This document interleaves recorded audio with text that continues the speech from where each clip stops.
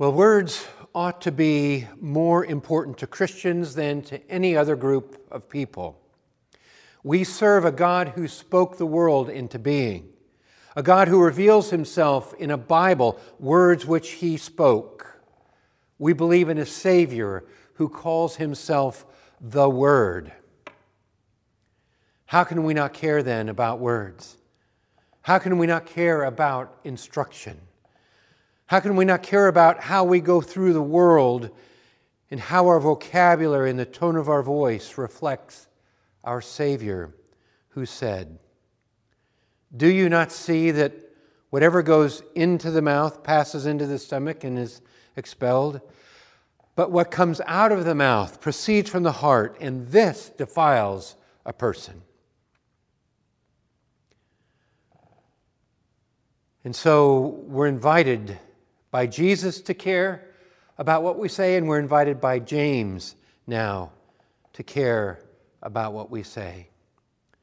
The pastor of this very first church, like Jesus, warned us about our words. So let's read what he has to say in James chapter 3, beginning in verse 1. "Not many of you should become teachers, my brothers, for you know that we who teach will be judged with greater strictness. For we all stumble in many ways, and if anyone does not stumble in what he says, he's a perfect man, able also to bridle his whole body. If we put bits into the mouths of horses so that they obey us, we guide their whole bodies as well. Look at the ships also. Though they are so large and driven by strong winds, they are guided by a very small rudder, wherever the will of the pilot directs. So also the tongue is a small member, yet it boasts of great things. How great a forest is set ablaze by such a small fire. And the tongue is a fire, a world of unrighteousness. The tongue is set among our members, staining the whole body, setting on fire the entire course of life, and set on fire by hell. For every beast and bird, a reptile and sea creature can be tamed and has been tamed by mankind. But no human being can tame the tongue. It is a restless evil, full of deadly poison. With it we bless our Lord and Father, and with it we curse people who are made in the likeness of God. From the same mouth come blessing and cursing. My brothers, these things ought not to be. So does a spring pour forth from the same opening both fresh and salt water? Can a fig tree, my brothers, bear olives, or a grapevine produce figs? Neither can a salt pond yield fresh water. And so James warns us about the use of our words. And I would paraphrase his warning to be this: don't teach or volunteer to speak more than you need to, so that your rebellious, powerful little tongue will not cause you to stumble. Don't teach or speak more than you need to, so your rebellious, powerful little tongue does not cause you to stumble. He starts off by saying, not many of you should become teachers, my brothers. For you know that we who teach will be judged with greater strictness. He lumps himself into this group as well. We who teach will have greater strictness. I have the unenviable job this morning of doing what the Bible says not to do, and that's teaching. And I am putting myself in harm's way, in judgment's way, to undertake this task this morning. Even as I read this, some of you may be congratulating yourselves because you're polite. You don't have anyone in real life that you would speak ill toward. Your tongue, when you're in the presence of other people, is under control. Well, I hope even as I'm reading about the tongue, I hope it's obvious that we're really not talking about the pink little muscle inside your mouth, but about your words. We're talking about the muscles of your fingers on a keyboard as much as the muscle in your mouth. The muscle of your thumbs on your phone as much as your tongue. And so you can use your words to injure people in a multitude of ways. I think one of the glaring issues around this topic is that we can say things with our fingers that we would never say with our tongues. Politeness in person is not a substitute for rudeness online. James talks about teachers. A teacher in James's world would have been someone who held forth in a school with disciples about practical or theoretical knowledge. Most specifically, James would have had a teacher in mind who would have held forth with a platform granted to him by the assembly of believers that he talked about in chapter 2. One of the things that we have to adjust for and come to grips with is that social media today has democratized the platform. Nobody needs to give it to you. All you need to do is have a smartphone and download an app, and you have a platform as a teacher. Let that sink in for a moment. You have a platform as a teacher. Even 20 years ago, you didn't get to be a teacher unless some gatekeeper with some credentials said that you could be a teacher. Now, everyone is a teacher. When you act as an authority, or you cite an authority in such a way that you enlighten other people about the way that they should think, you're setting yourself up as a teacher. And James says, when you do that, you invite stricter judgment. The stricter judgment, just to be clear, is not censure from other people. It's not the fact that they won't like you or they'll make a bad comment on your post. Rather, he's talking about a stricter judgment, namely God's judgment. God's evaluation of your words is what you invite when you become a teacher. And he says anybody that can bridle his tongue, that can keep control of his words, is a perfect person. In other words, none of us do this perfectly, do we? And so it's a challenge for everybody.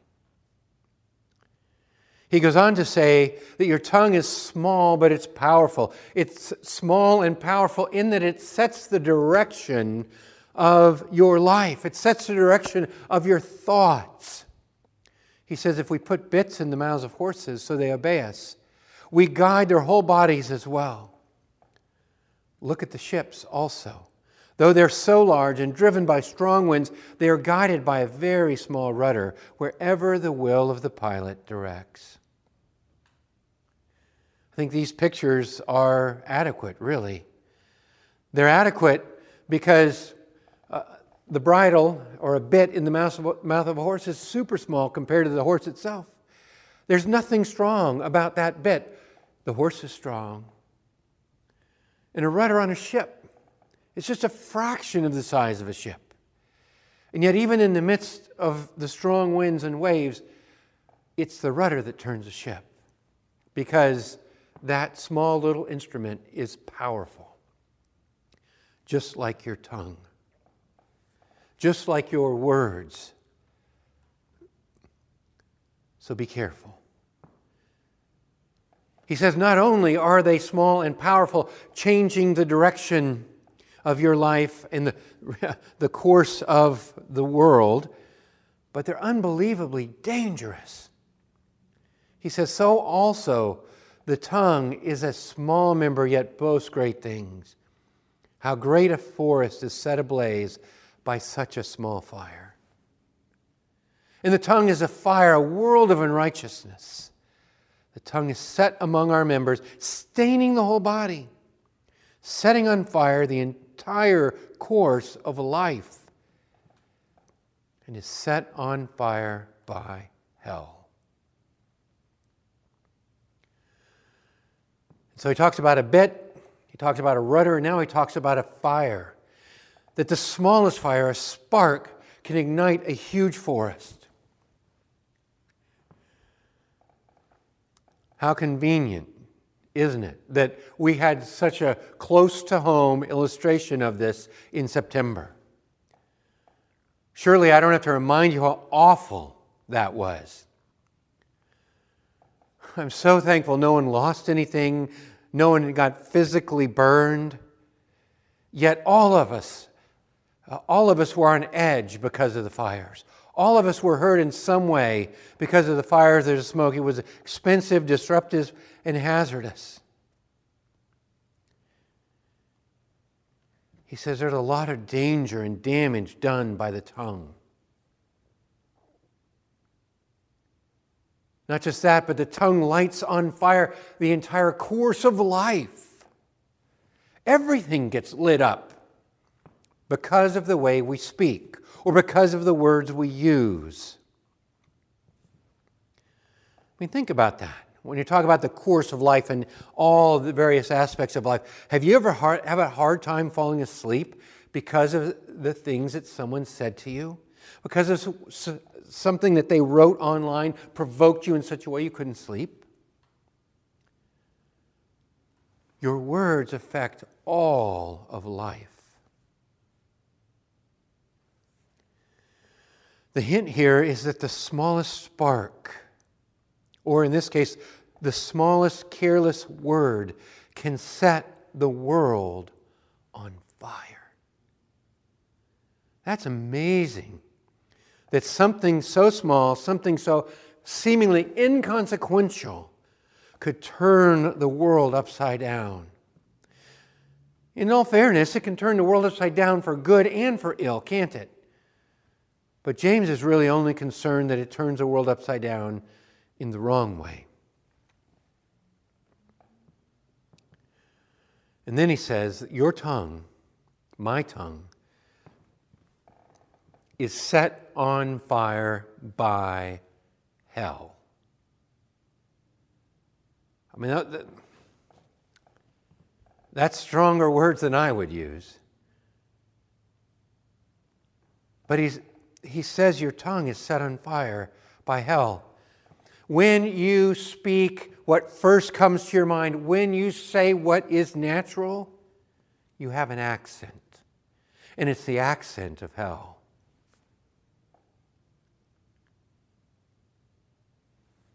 You either sound like someone who is bound for hell, or sound like someone who is representing hell. I mean, it's really just awful. Even the Apostle Peter had that problem, didn't he? He was quick to oppose Jesus on the way to the cross when he tried to stop him, and Jesus replied, "Get behind me, Satan." Because it was his words that had the ring of hellfire on them. And the tongue is a fire, and it can inflame other fires. It's like gas that you pour on some other thing. You add fuel to the fire. It might even be a fire you didn't even know was there. That's the problem with being a teacher.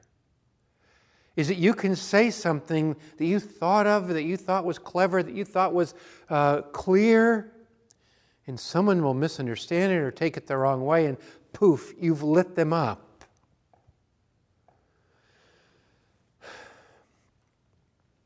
I just want to say that one of the most grievous things for me as a pastor is the way that we talk to one another online, yet can't talk to one another in person. We lob opinions or articles online. And what does that do? Have you ever read a rant on? Has anyone ever read a rant online and changed their opinion?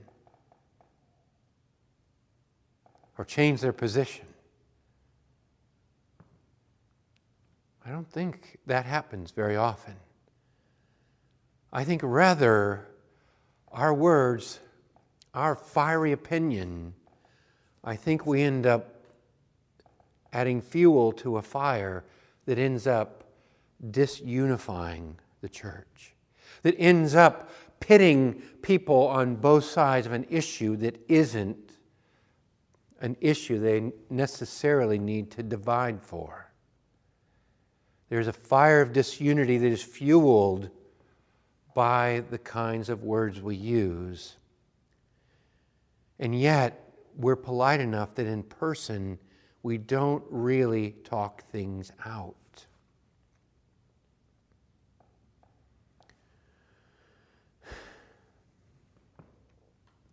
I mean, I've been talking about the fires from September, and I have to tell you, I mean, this is just how it is, isn't it? I have been worried about even bringing up those fires because I'm worried that anything I say about the fires may ignite a rant. Because you've heard them like I have. A rant about forest management and whose fault it is. A rant about who started the fires. A rant about how the smoke wasn't so bad and we shouldn't have stayed indoors and been so careful. I mean, those words still linger. The smoke is gone, but the words linger. And I worry that those rants are minor compared to the other rants that we go on so often.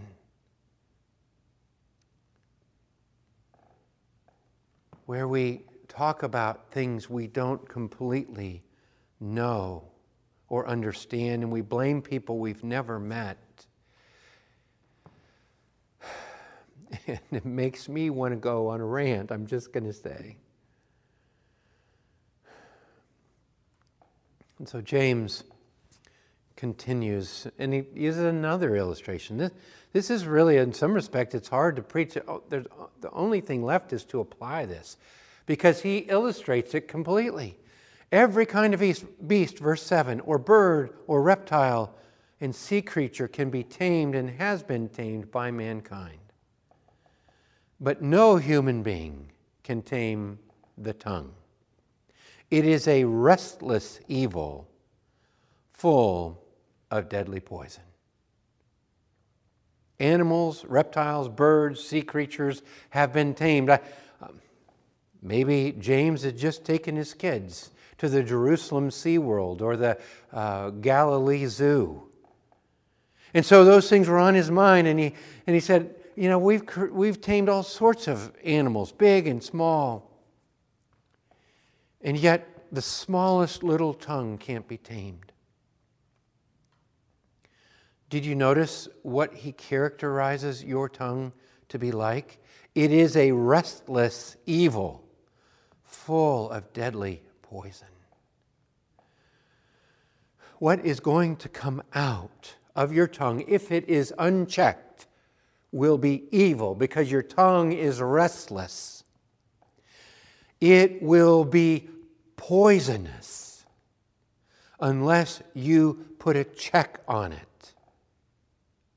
This is true of everyone, not just teachers, but especially teachers. And so it is the poison that spills out that incurs the stricter judgment. But think about that. Who do you want to poison? Do you want to poison your family? Too many of us do by the way we speak to the people that are closest to us. Do you want to poison all of your Facebook friends? Do you want to poison people that you don't even see? That's what comes out of your tongue or through your fingers when your words are unchecked. Then James goes on to say that it's next to impossible to have consistency with your tongue. It's small, it's dangerous, it can't be tamed, and it's almost impossible now to have it come out consistently. Verse 9, with our tongues we bless our Lord and Father, and with it we curse people who are made in the likeness of God. From the same mouth come blessing and cursing. My brothers, these things ought not to be so. Does a spring pour forth from the same opening both fresh and salt water? Can a fig tree, my brothers, bear olives, or a grapevine produce figs? Neither can a salt pond yield fresh water. And so he starts off with blessing and cursing. Can you bless God and curse those made in His image? Now, again, for some of us, we may be congratulating ourselves that we don't live in Salem back in colonial New England. And so there's not witches around, and we don't think of curses. We don't live in a world inhabited by leprechauns and demons. We have a less magical view of the world. And so we don't really, in fact, probably none of us have ever done an enchantment or a curse on somebody else. Maybe you have, but a curse in a different place and time was a way to magically call down harm on someone. If you curse them, you would speak words intended to bring hurt into their lives. Now, we live in a less magical world. Yet, one Greek lexicon suggested that you could think of a curse in more modern terms. It said, a curse can also find blatant expression, perhaps poetically, in a passionate surge of ill will. A passionate surge of ill will.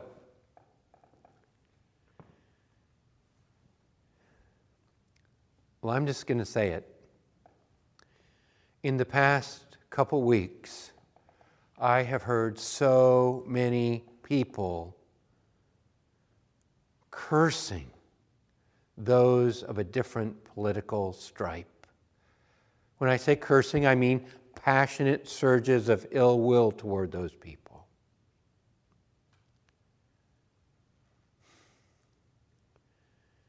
It's hard to read into many of the statements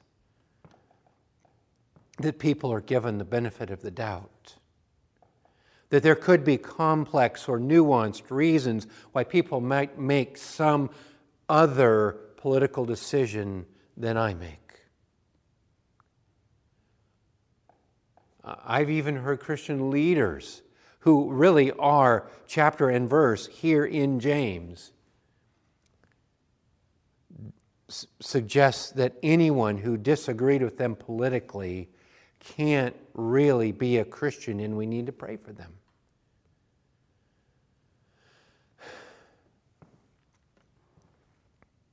This is why there's a warning against being a teacher. Because people deserve dignity. This is his whole point. People deserve dignity even if, and perhaps especially if, they are different from you. Because they reflect the image of God. It is the value that they have in the eyes of God as people made in His image that requires us to speak well of them, to give them the benefit of the doubt, to not let our poison loose on them, but rather to use restraint because we want to bless the God in whose image those people are made.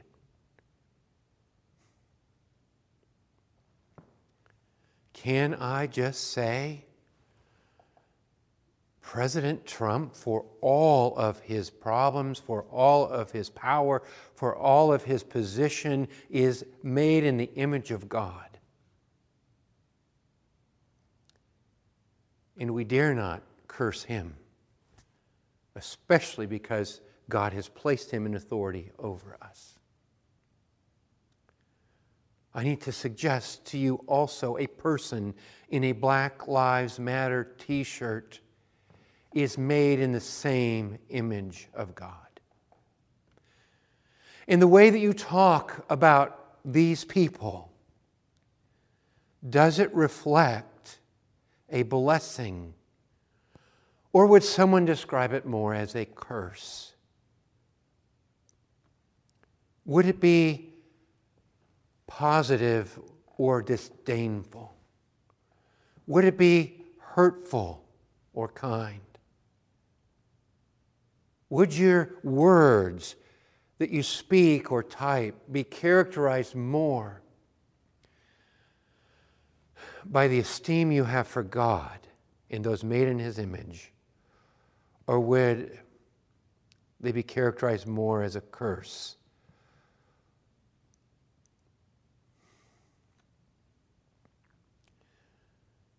I mean, this is really about developing a filter on our words. How unfiltered have you been as you speak about people who are on the opposite side of you politically, or about how you speak about our governor or your disdain for masks? Do you speak in a way that reflects the blessing of God on them?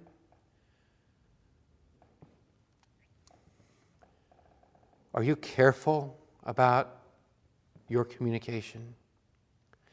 Because there is a person, a real person, on the other end of your comments.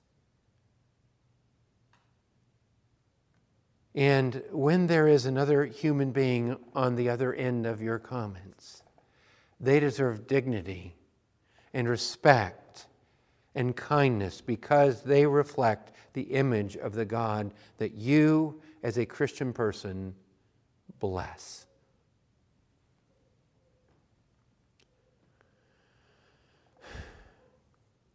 When you think about it, if you're like me, it's the things that you've said, not the actions you've done, that you need to apologize for. That's the way it is for me. There are certainly sins that you can commit without words, but I would guess that for every one of those sins, that there are 100 sins that we commit with our words. And so to bring this to conclusion, I want to do really two things.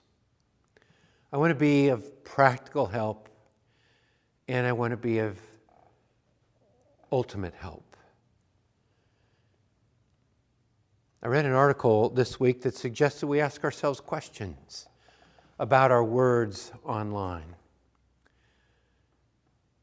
And this author suggested that we ask, am I making it harder for all sorts of people to hear what I have to say about more important things by the way that I write about secondary things online?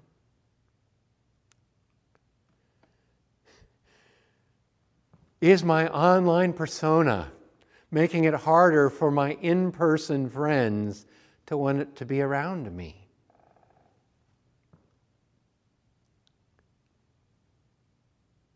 He asks, am I speaking on matters upon which I do not have special knowledge and for which no one needs my opinion?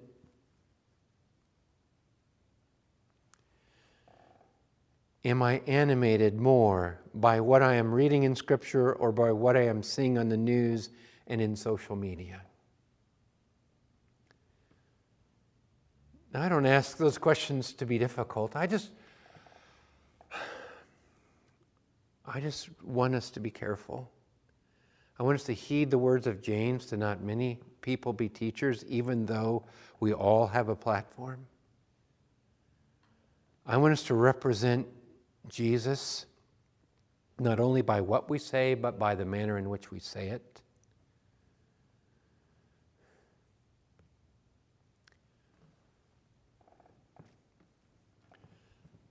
I think it's a good idea perhaps to ask other questions too.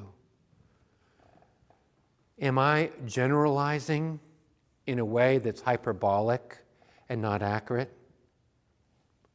I mean, seriously, does anyone else do this at home? When you talk to your spouse and you say you never or you always? Or has the posts that you're forwarding or sharing generalized too far? Is it unnuanced so that it's as hurtful as it is helpful?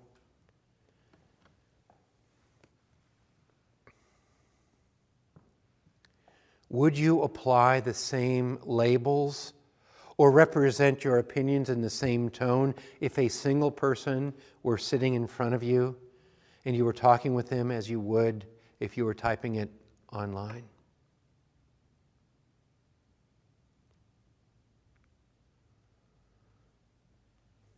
Or do I need to talk to someone instead of posting online or sending a text or firing out an email?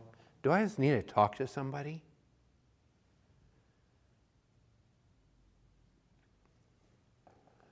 Or does this post or statement make someone look stupider than me? Yes, I use that word on purpose. Does it make them look less than? I mean, I'm just going to say, this passage is almost all hard confrontation. I feel like I've exercised all the restraint I can and not pushed too hard, because this is just grievous to me as a pastor. I want us to be able to talk to one another. I want us to be able to represent the tone and the ideas of our Savior with equal vigor. And I want us to be able to do it in person, not impersonally, so that someone reads it in a different context and they hear it in a different frame of mind than you intended, and it doesn't make things better. And so what do we do about this? What do we do about this tongue of mine that is out of control, that is a restless evil and full of poison and is about to bring me into judgment? What do I do about it? Well, I'm going to say the answer is not in this text. The answer comes later in chapter 4, when James tells us that this little tongue of mine, lit on fire by hell, by the devil, requires my repentance. In chapter 4, verse 7, he says, "Submit yourselves, therefore, to God. Resist the devil, and he will flee from you. Draw near to God, and he will draw near to you. Cleanse your hands, you sinners, and purify your hearts, you double-minded." Grieve and mourn and weep. Repent of those out-of-control words. Repent of the harm that you have done to someone else. And I do this all the time. I probably need to do this after this message. And so those are the practical things. But let me just say that ultimate help comes when Christ changes your heart. This is hinted at in our text. When the spring is changed, the water that comes out is sweet. When Christ changes your heart, what proceeds from your heart is better.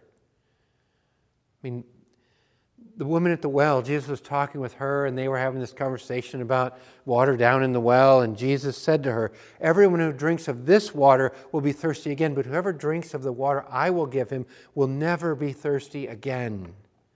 The water that I give him will become in him a spring of water welling up to eternal life." If Christ changes your well, the water that comes out will be sweet.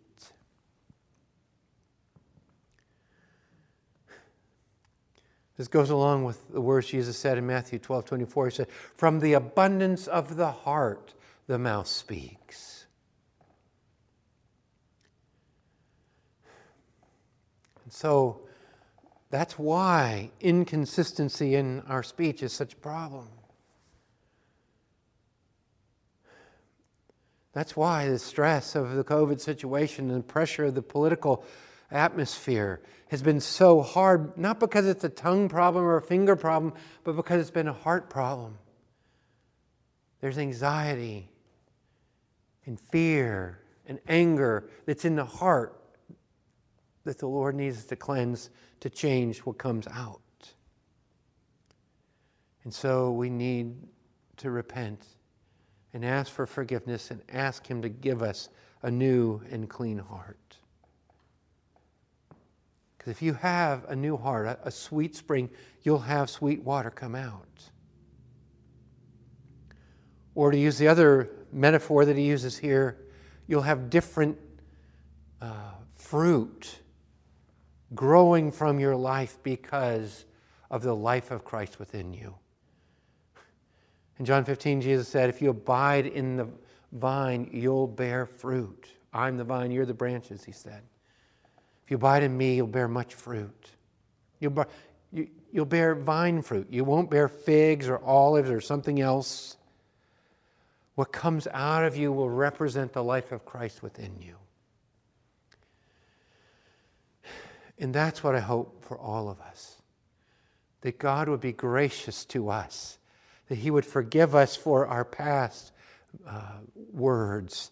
And that the words that come out in the future would proceed from a heart that is free from fear, free from anxiety, free from hatred, free from even the circumstances around us, and that we might have the peace of God guarding our hearts, so that from it, from our hearts, might come words that build up and encourage and teach, so that when we receive the stricter judgment, that we might be able to hear God say, "Well done, good and faithful servant."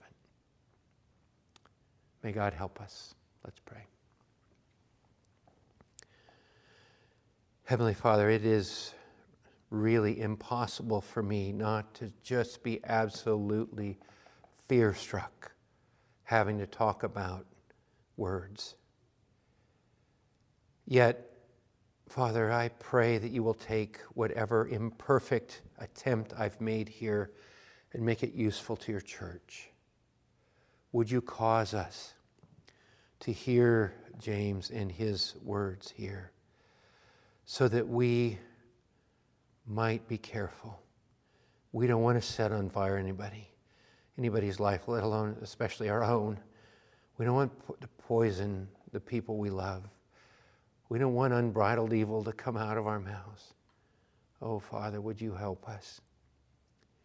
And would you use our words to be useful in your kingdom purposes, so that we might be disciples of Jesus, not disciples of the news outlet that we watch, or the news outlets that we read, or anybody else's opinion, Father. We want you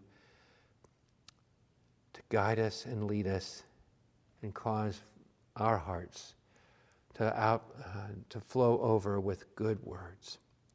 And we'll thank you in the name of Jesus. Amen.